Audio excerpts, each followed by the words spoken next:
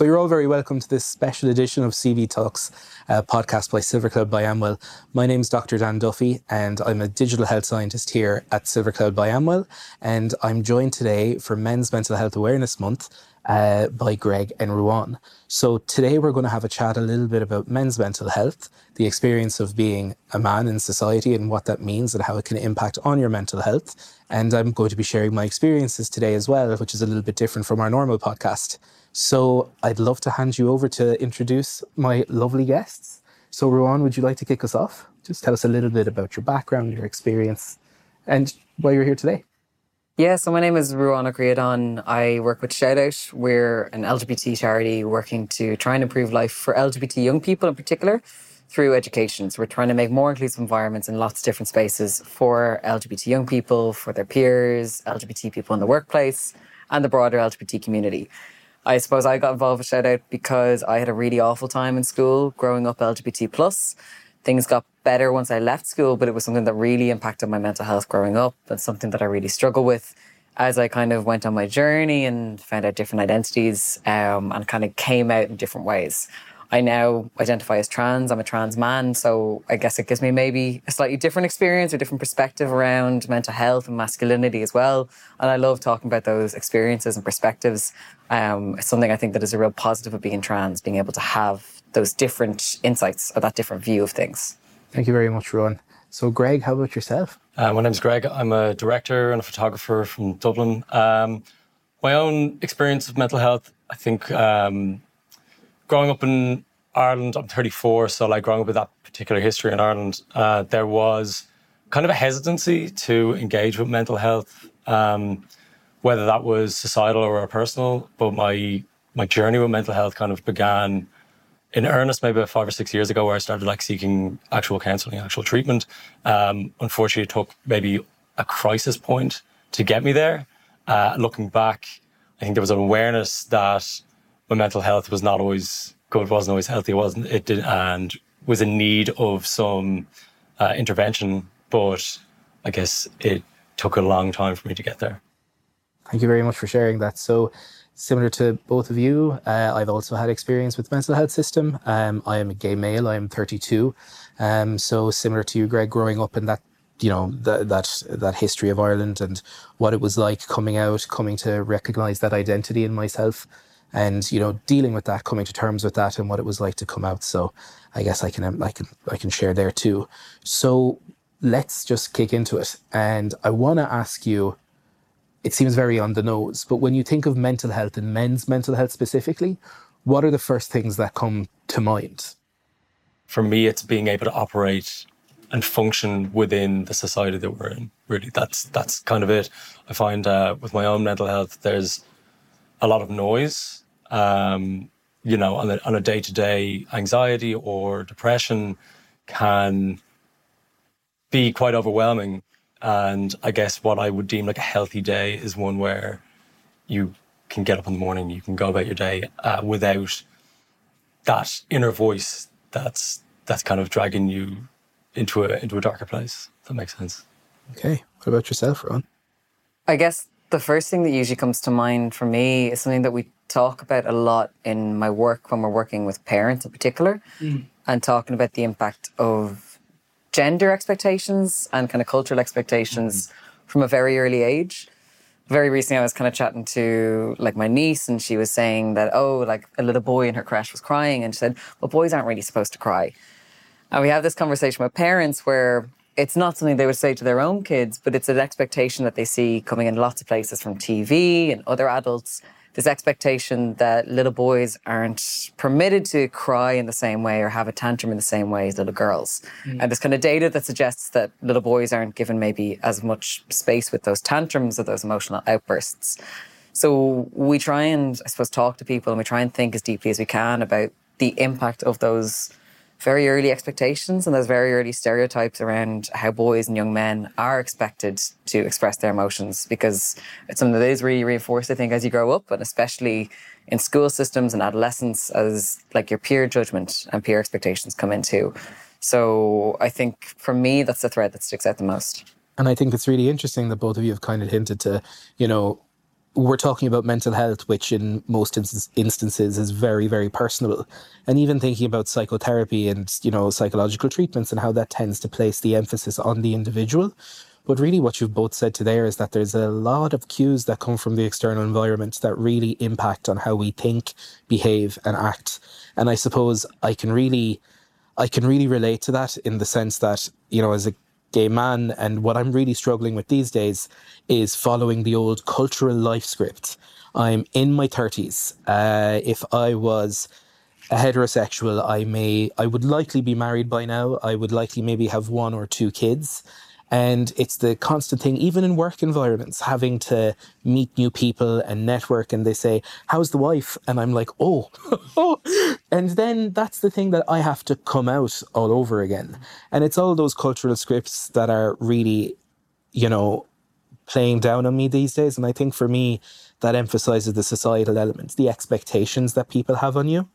So you've kind of both spoken a little bit about it, but in regards to your own mental health and your interactions with the health system, we're all coming at this from different viewpoints, and I imagine we've all interacted in different ways. Greg, you had mentioned, your own experience. So what about you? What's that been like for you interacting with the health system? I'm privileged in a way that I have access to it. Like that's definitely something that I'm very much aware of. And I think that was actually something that made me hesitant to engage with it for a long time. I come from a middle-class background. I'm a heterosexual man in this society. It's like there is, personally, there's an awareness that, coming from that place of privilege, that I didn't want to take up space or take up a resource that was otherwise, from my opinion, better used elsewhere.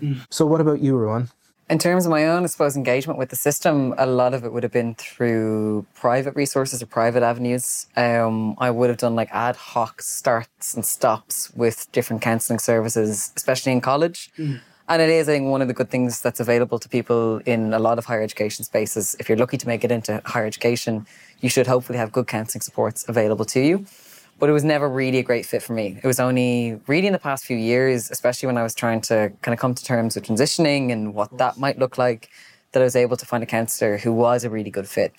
And I had to do all that research around, I suppose, not just a counsellor who was trained and affordable and accessible, but one who would really know their stuff around gender and gender identity and trans identities especially. So I found one who was certified by international kind of trans best practices, and he's an amazing counsellor in his own respect. But I guess there's a thing kind of called minority stress, where basically people from marginalised communities will anticipate discrimination or rejection. So it's the same for people who are neurodivergent or people who are from migrant backgrounds or minority ethnic backgrounds. You're constantly worried if the professional you're dealing with is going to say the wrong thing or discriminate against you in some way. So there was that extra barrier. But ultimately I was lucky enough to find a private counsellor who was a really good fit. And likewise, I found a GP who's been really brilliant and who came kind of recommended or came with good trans accreditation or a good trans awareness.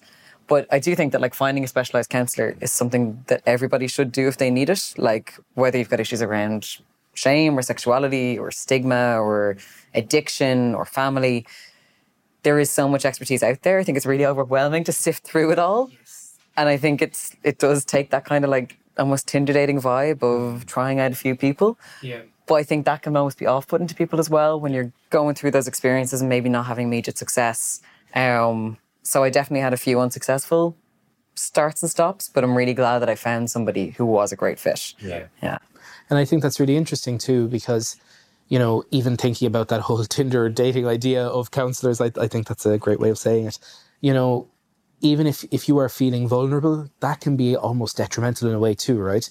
Because we know that therapeutic relationship between therapist and client is key to pretty much 40% of the improvements that anybody makes in a therapeutic setting. But if you're a male and you're already dealing with stigma, you're potentially dealing with shame, and you're at crisis point, and poor interaction with a professional who doesn't understand where you are. And then exactly what you've said about minority stress, when you start dissecting up one group of people, that could be males, it becomes even more complicated and complex. And we know that men just don't access treatment. It just doesn't happen. I think even from our own data as well, it's looking like 65 to 70% of all of the people who use Civic within Ireland, and even more so in the UK, and within the wider psychological, even healthcare literature, men do not seek mental health care, and they don't get there. You'll often hear guys say, complaining about their sore legs, or I've just squatted like 250 kilos and, bro, look at my legs, they're so big. And they'll complain about back pain, but they won't talk about what's going on inside, or they might equate what's going on inside to the back pain. So when we think about men accessing mental health care, what comes to mind, and what do you see as the biggest barriers in that space? We do see certain patterns, I guess, with young people in different types of schools. Yes. Around how ready people might be to share on certain topics, or how free people might feel to speak. And I think it does maybe reflect, again, just this kind of like gendered norms and gendered expectations, where oftentimes if we're delivering a workshop in a girls' school, we'll find that there might be a more relaxed culture, there might be a more relaxed atmosphere. People feel a bit more free to kind of share their opinion or speak their mind without being scared of being judged. Or there's maybe just a bit more talkativeness in the class. We don't see that as much in boys' schools. There is a little bit more anxiety, there's a little bit more silence, there's a little bit more mockery and judgment. And I do wonder if that kind of, I suppose, socialization or social spaces can make it harder for men to just navigate the pathways of opening up and seeking support. I think it's also sometimes reflected in the demographics of therapeutic professions. I think a lot of counsellors do tend to be female, and oftentimes the image of the profession is one that maybe is more female or more feminine. So I don't know, maybe that reflects, the kind of thing where you're more likely to engage with a service if it looks like you, or if it looks like your particular demographic or your particular group. But what is it about that socialization process for boys, and spell it out for me? What does that look like, and how do you feel that creates, a lack of engagement, or a lack of want of engagement, or it's not even a lack of want of engagement, it's fear of engaging, perhaps shame, stigma. So what does that look like, that socialization process? It has to do with lots of things. Like, some people have this idea that there's a male brain and a female brain, but that's absolute nonsense. People's brains are totally elastic, and they're molded by how you develop and the people you spend time with growing up, and the toys you play with and the games that you play. And young girls in particular, are often encouraged to play games that maybe are more imagination focused, that maybe have more kind of conversation and storytelling as part of them. This idea of a girl might not be inclined to play with dolls, but she might be given dolls, and her peers might be playing particular games that might be more narrative based. Boys maybe are more likely to be pushed towards physical activities, physical toys that might be more about building, or more about logic, or more about construction. And again, it's not that boys or girls are inherently better at any particular type of game, or more inclined naturally or biologically to any type of toy, but that these patterns might be driven towards them, or they might be driven towards these patterns. And that will, I suppose, begin kind of building pathways within the brain. I think the other huge issue that we have that is unique to the Irish context is that we've got something like the highest level of single-sex schooling in Europe.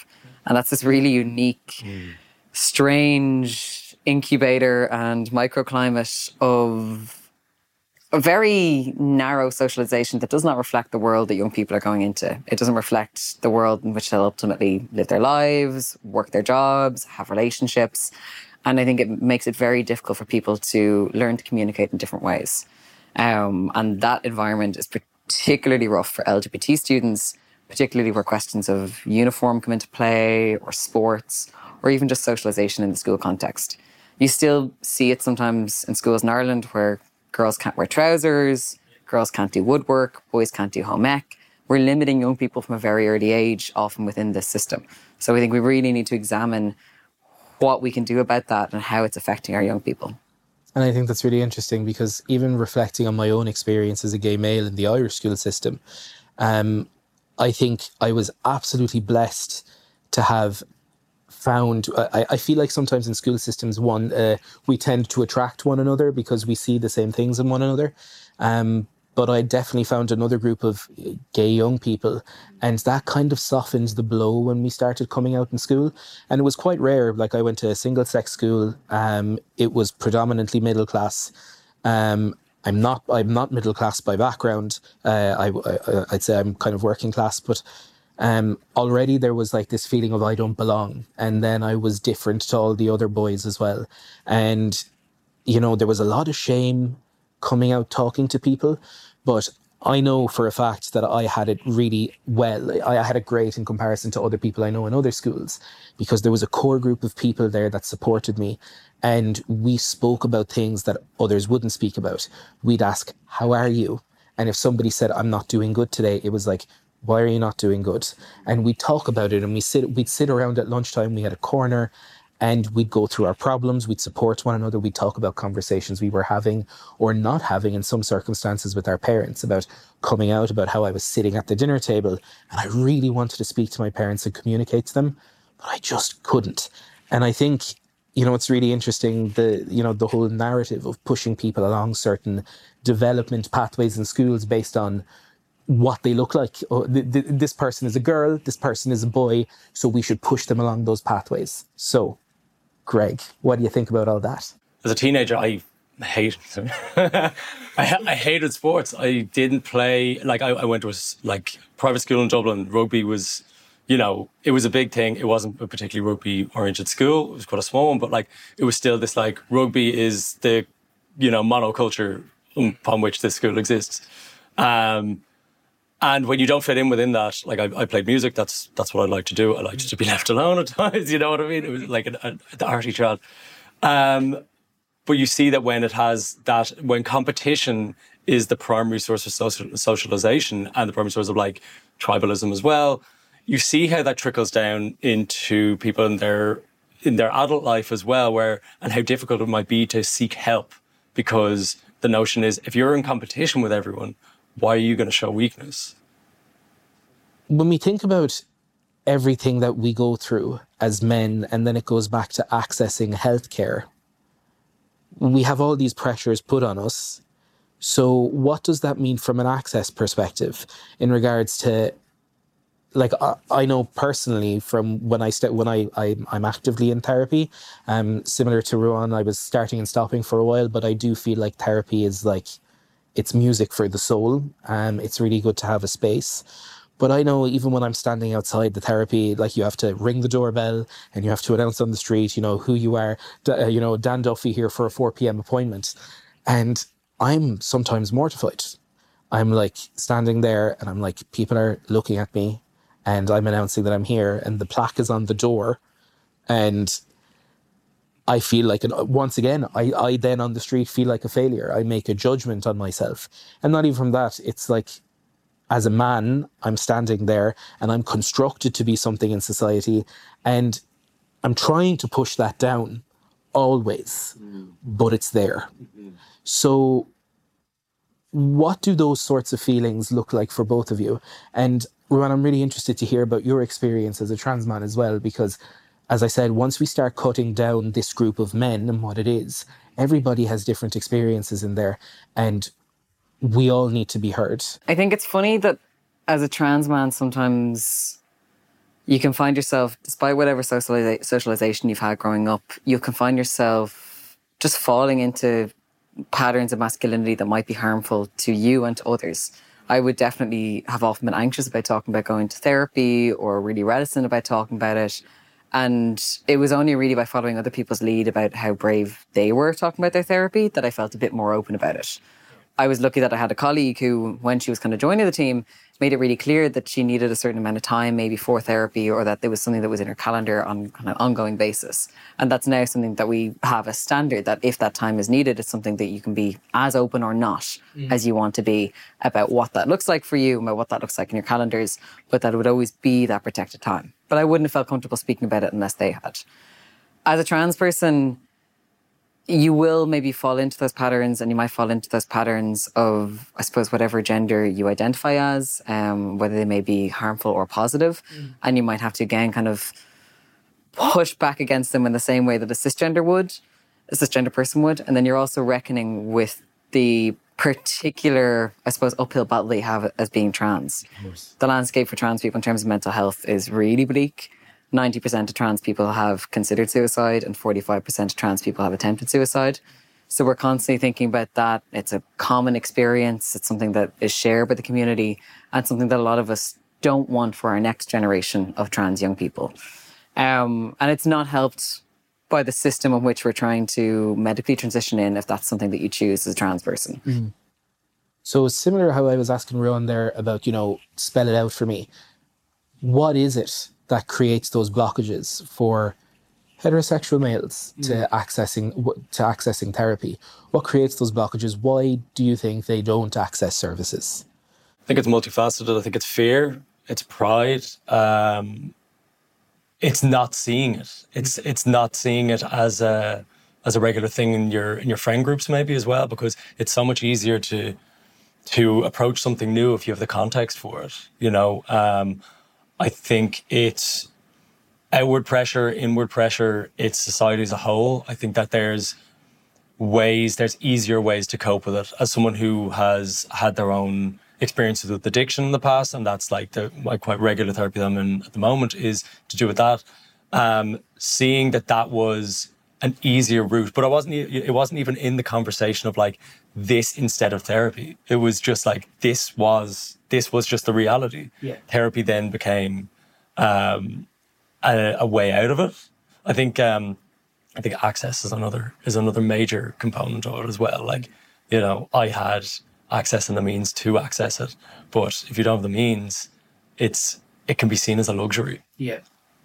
Because I imagine, even on health insurance plans, they don't fully cover the costs of, they don't cover the costs of counselling, of psychotherapy, and then there's only so much that they will cover if they do. So like, you may be paying €40, but if you're, not covered, it's 80, 90, 100. And going back to cost, would you both agree that is a barrier to accessing treatment or healthcare in general for men? I think it is a barrier, but I also, I suppose, do want to acknowledge that, especially in Dublin, from my own experience, there's a lot of therapists who are really generous with their sliding scales and really generous with what they offer to try and get people in the door, especially some of the kind of LGBT-specific services. And I also think the system has made it quite difficult for therapists, especially maybe those who might be trainees or those who might be early on in their career. I think it is actually a really challenging landscape economically. So the cost is a huge barrier. I think especially for those who maybe can't even afford a sliding scale fee or a lower cost fee. But also the system is broken in that the professionals who are helping you aren't necessarily making money. The money is maybe going elsewhere or the money is sinking. Nobody necessarily knows where it's going, but it's not necessarily being reflected in a counsellor's salary. I think where we are really broken is the public system, and especially the public system when it comes to tailored supports, when it comes to the issue of dual diagnosis too, and people who might need supports around addiction and their mental health. The public system is failing a lot of people at those intersections. When it's so heavily kind of monetized as well, and it's difficult for the people not only receiving therapy, but giving therapy as well, and the therapist, you're kind of all existing within a system that's kind of eating its own tail and is nothing but cannibalizing itself. What kind of environment encourages men and their mental health? And what kind of things push them into help seeking?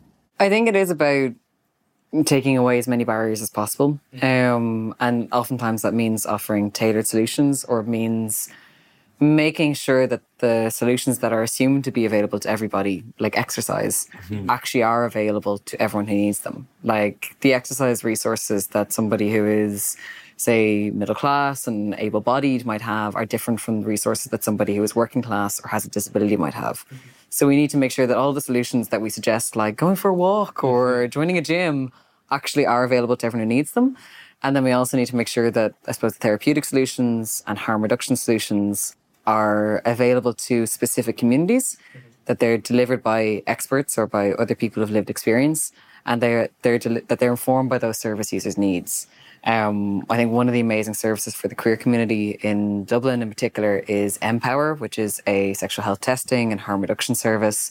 It's delivered tailored to the community's needs. It's reaching people in bars and other venues where gay, bisexual and trans men tend to be. It reaches them on apps, and it delivers their services through languages which are predominantly spoken within the community. So not just English, but also Portuguese and Spanish. So that's a really amazing example of a tailored service that is adapting with its community, and that's getting out there ahead of, I suppose, public services. So the charity sector often has to fill those gaps. And I think that that's maybe not an amazing sign of a public system, even though I'm very proud to work in the charity sector. But I think that we are lucky that we've got really creative people working in those sectors and trying to resource and support those communities. Even within the music and creative community, like Mining Creative Minds and the work that they do is really class around getting to people where they're at. Yeah, exactly. And that's the core tenet of healthcare, right? Or it should be, and it should be what all professionals strive to do, is meet people where they are and give care where people are. Finding people, like putting up stands and bars when it comes to the LGBTQ community. So, you know, just making sure that you're reaching people where they can be reached, and even in a space. But you had said something there about removing as many barriers as possible. And what would you say would be the biggest barrier to remove to improve healthcare for all? Not just men. So here we go. Existentialism coming right at you.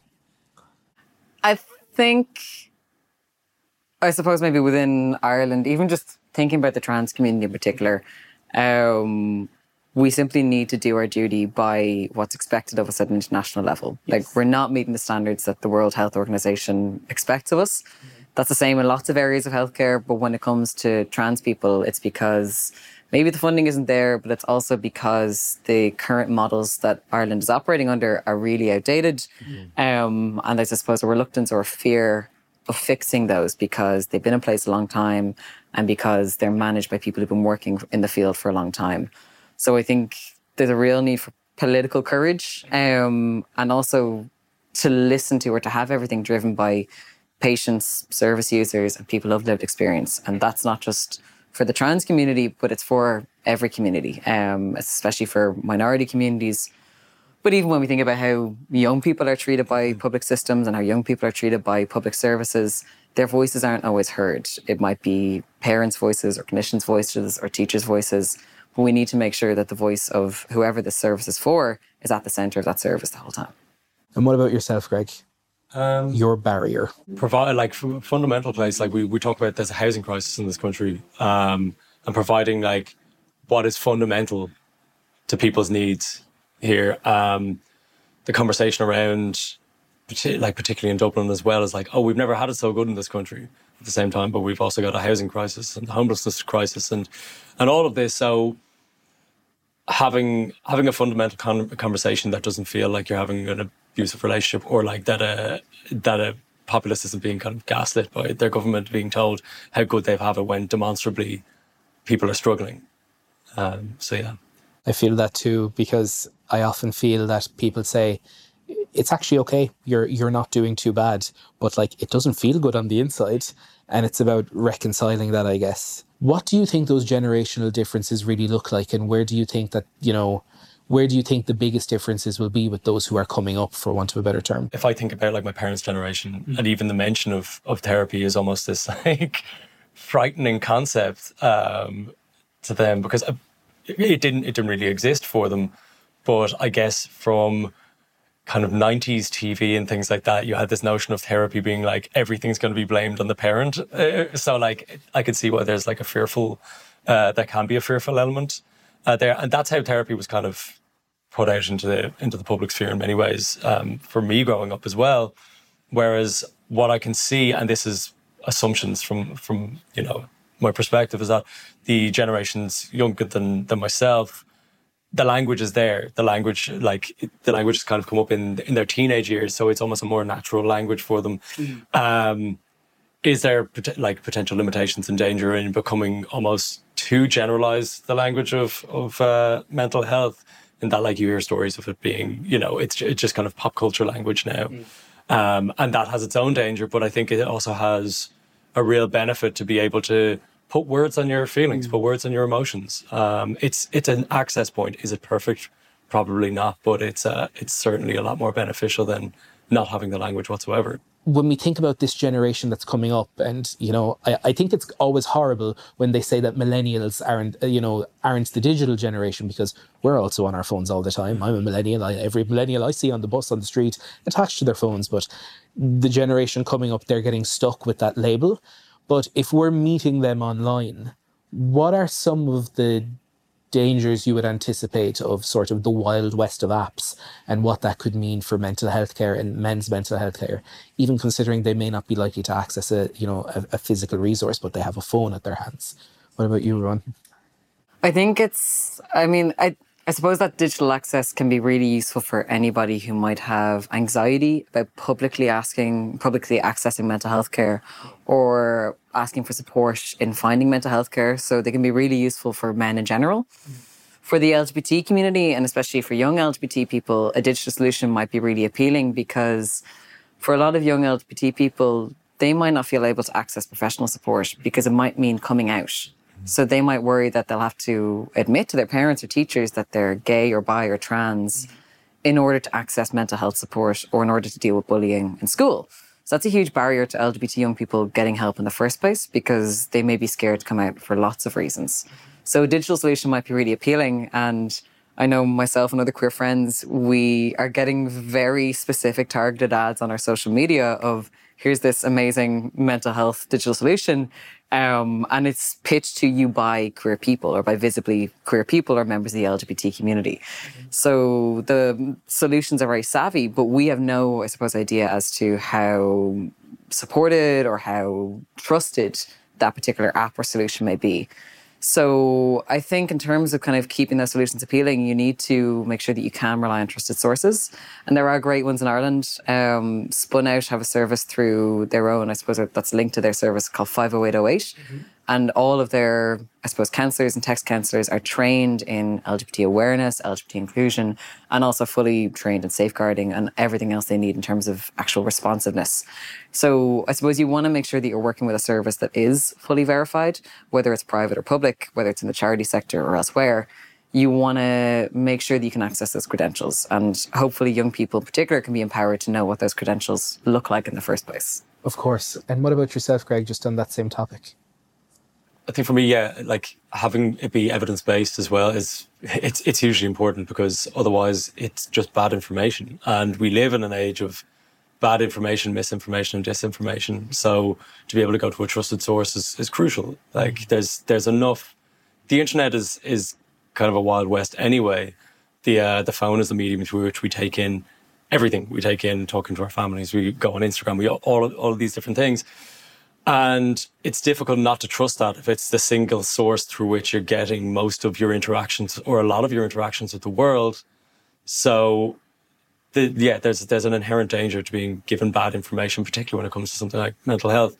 There is obviously a limitation within that medium of what kind of mental health resource you can access. Like obviously CBT is one that can be delivered through that, because it's a rule book. It's like there's a rule book or a playbook within it, but it doesn't mean that it's the be all and end all. It doesn't mean that it's going to answer absolutely everything that you need. And to look at the phone and to look at the online resource as a single point of contact for your mental health is limiting. I think it's important to acknowledge that.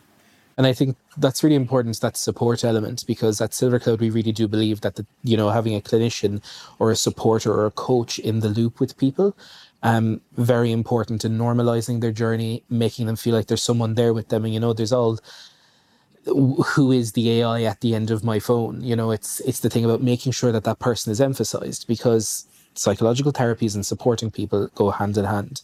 So you have experience with CBT. Do you want to tell us a little bit more about that? Yeah, when my initial experience with therapy, and similar to what we were talking about earlier about the speed dating or the Tinder dating of therapy, like I think I ended up working with maybe 4 therapists before I settled on one that I felt was there was a connection. Initially, the modality was CBT for the first, I think, 6 months or a year. I thought for where I was, for like that state of need and that kind of crisis point, CBT was really, really helpful. It helped take me from a place of really, really high anxiety and like fundamental just alert mode constantly for a period of time. It got me to a place where I could look at it critically and engage with it further. So would you say that to this day, you still engage in the skills that CBT would have taught you, or? Yeah, definitely. Like in the moment, like moments of anxiety or like, heightened awareness or fight or flight response, things like that. When I need them, they're there. It's not really the modality that I work with my regular therapist now. But to have it and know that it's there, even just the awareness of its availability is kind of 50% of what it can do for you. Of course. And like we know from just it's a good access point into services, because even though a digital solution may not be, as with anything, you go to a GP, you get a referral, you go somewhere else, you get a referral somewhere else. That's how healthcare tends to work until you eventually tackle the cause. But with CBT, online CBT specifically, like Silver Cloud, it's useful in the sense that it's a good entry point into services. It's even a way to get people who wouldn't normally engage with the services in the door. So, for example, I mentioned my socially anxious brain standing outside that door. It's a big red door in the middle of Limerick City, Ireland, and there's a bell. It's a big brass bell, and you press the bell, and a man comes on the intercom at the opposite end. My socially anxious brain, the first time I went to that building, it said, "Run. Look at all these people on the street. They're judging you." And if I was any more severe on that spectrum, I think I would have run. So for those people who can't even bring themselves to that big red front door, or to sit, I'm lucky that there's no waiting room in that service. It's just you go into your therapy room. For people who have to sit in waiting rooms, Silver Cloud can be really useful to engage them at that point, so that you can bring them to the waiting room, because that's half the battle, right? How many, I think the normal DNA rate, did not attend rate for services is like 45%. So talking about access, that's a way to engage people that may not have otherwise been engaged. And Ruan, when we talk about the LGBT community and we talk about the trans community, and when we talk about, trans men in that community, access waiting lists must be massive. ICBT, Internet Delivered CBT, useful way in reducing those sorts of waiting lists, or at least to support them while they're on that waiting list. Where do you see something like Silver Cloud, or even digital therapy as a concept? Where do you see it fitting into men's mental health in that sphere? I suppose it's something that should be available to everybody who needs it, as they're navigating those waiting lists and as they're navigating the gaps in the system. It should be something that, I suppose, even beyond being available to someone who is on a waiting list or somebody who's waiting to access healthcare, it should be available in tandem with their healthcare. They shouldn't be on the waiting list in the first place. Exactly. The waiting lists in Ireland are completely out of hand. And the waiting lists in Ireland aren't so much for therapy or mental health care when it comes to the trans community. It's for general transition care, we've got the data that tells us it will improve your mental health and it will reduce those awful statistics around mental health for the trans community. For the trans community in Ireland, our biggest issue is accessing transition-related healthcare, particularly when it comes to referrals for surgeons, anything through the National Gender Service. We know that being able to access medical transition does improve the mental health outcomes for trans and non-binary people. But in Ireland, the system doesn't currently support that. The waiting lists in the UK are also huge. So the first thing that we need is for that system to be fixed. And then we need all of those other solutions available to people as they're trying to approach their healthcare in a holistic way. It should be delivered and it should be, I suppose, guided by the person who is closest to that individual, whether it's their GP or their therapist. But it should be done in a way that is local, accessible, safe and free, and not in a way that is particularly challenging to access or takes so long to access.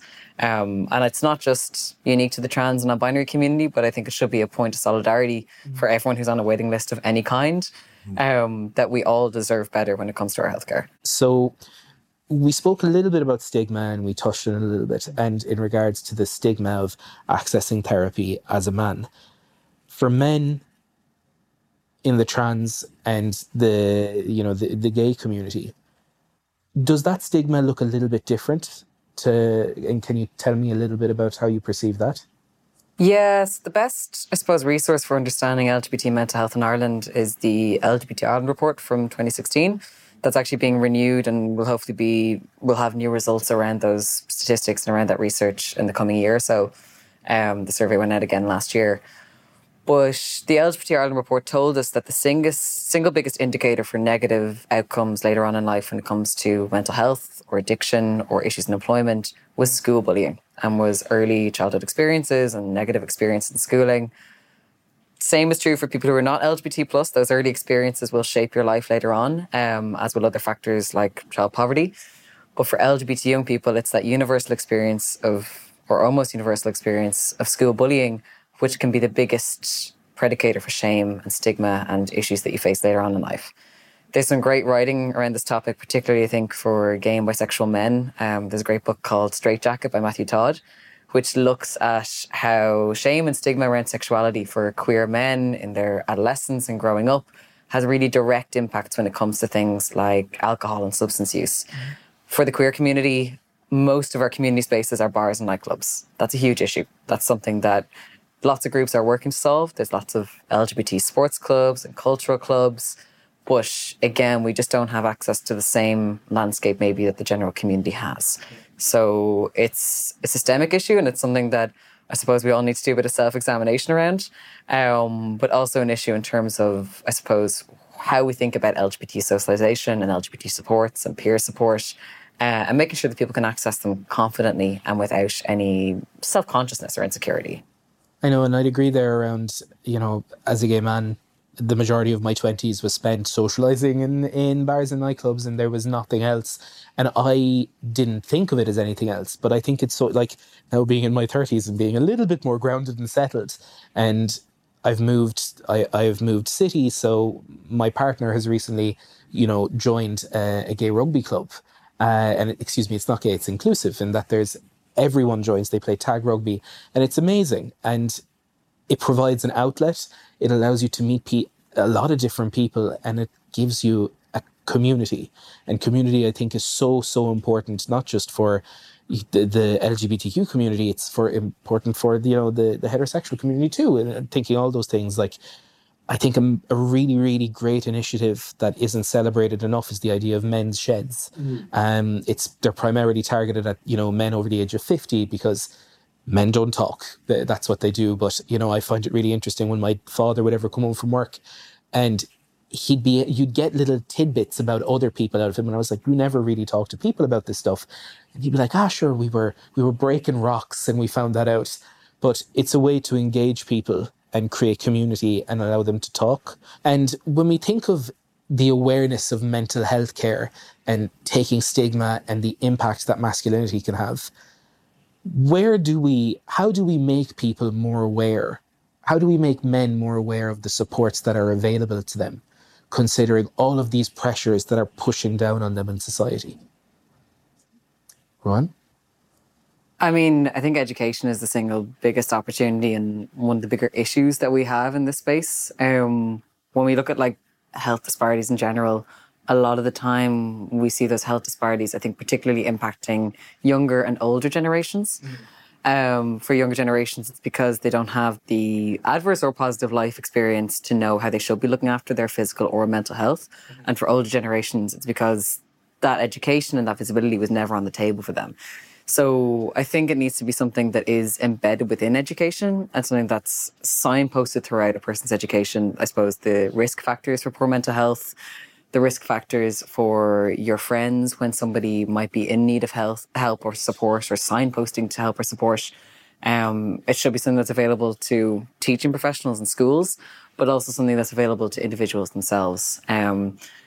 Peer support, again, really wary of kind of leaning on it too heavily. But even just as a means for understanding your own risks, your own risk factors, and your own kind of red flags or trigger points.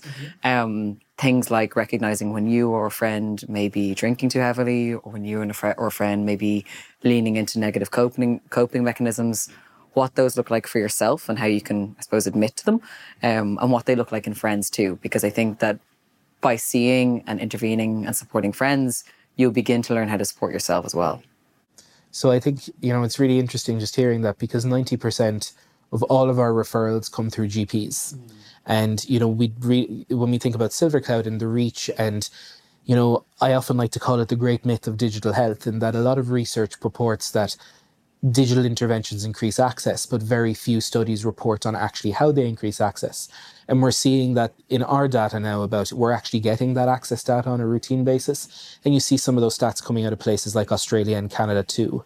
But in thinking about the messaging that GPs or even referrers to SilverCloud could include when speaking to patients. So, for example, we spoke about previously where someone may come in for, oh, my legs are sore, my back is sore, but that could be a somatic representation of something that's going on deeper.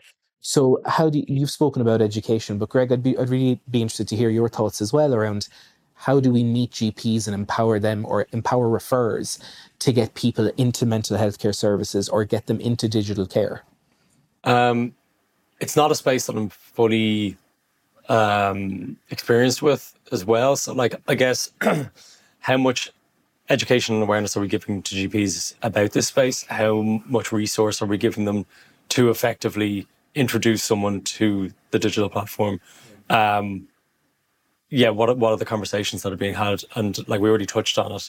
It's a GP may not have the additional time required in between 20 minutes that they have. So, they have 20 minutes with a patient. It's and also men are quite reticent to even talk. I know myself, saying that I'm open to having these conversations, but when I go into my GP, I'm rarely thinking, oh, I'm going to talk about my mental health here. Of course, yeah. So it's kind of, you're going in this structured way to say, okay, I need a prescription for an inhaler. Great, chest isn't great. We'll listen to the respiratory thing and out the door and that kind of thing. So it's, it feels like you don't have the amount of time to even go deep or have that conversation with the GP. Yeah, I think that's really important because it's about supporting GPs to understand the nuances that are there.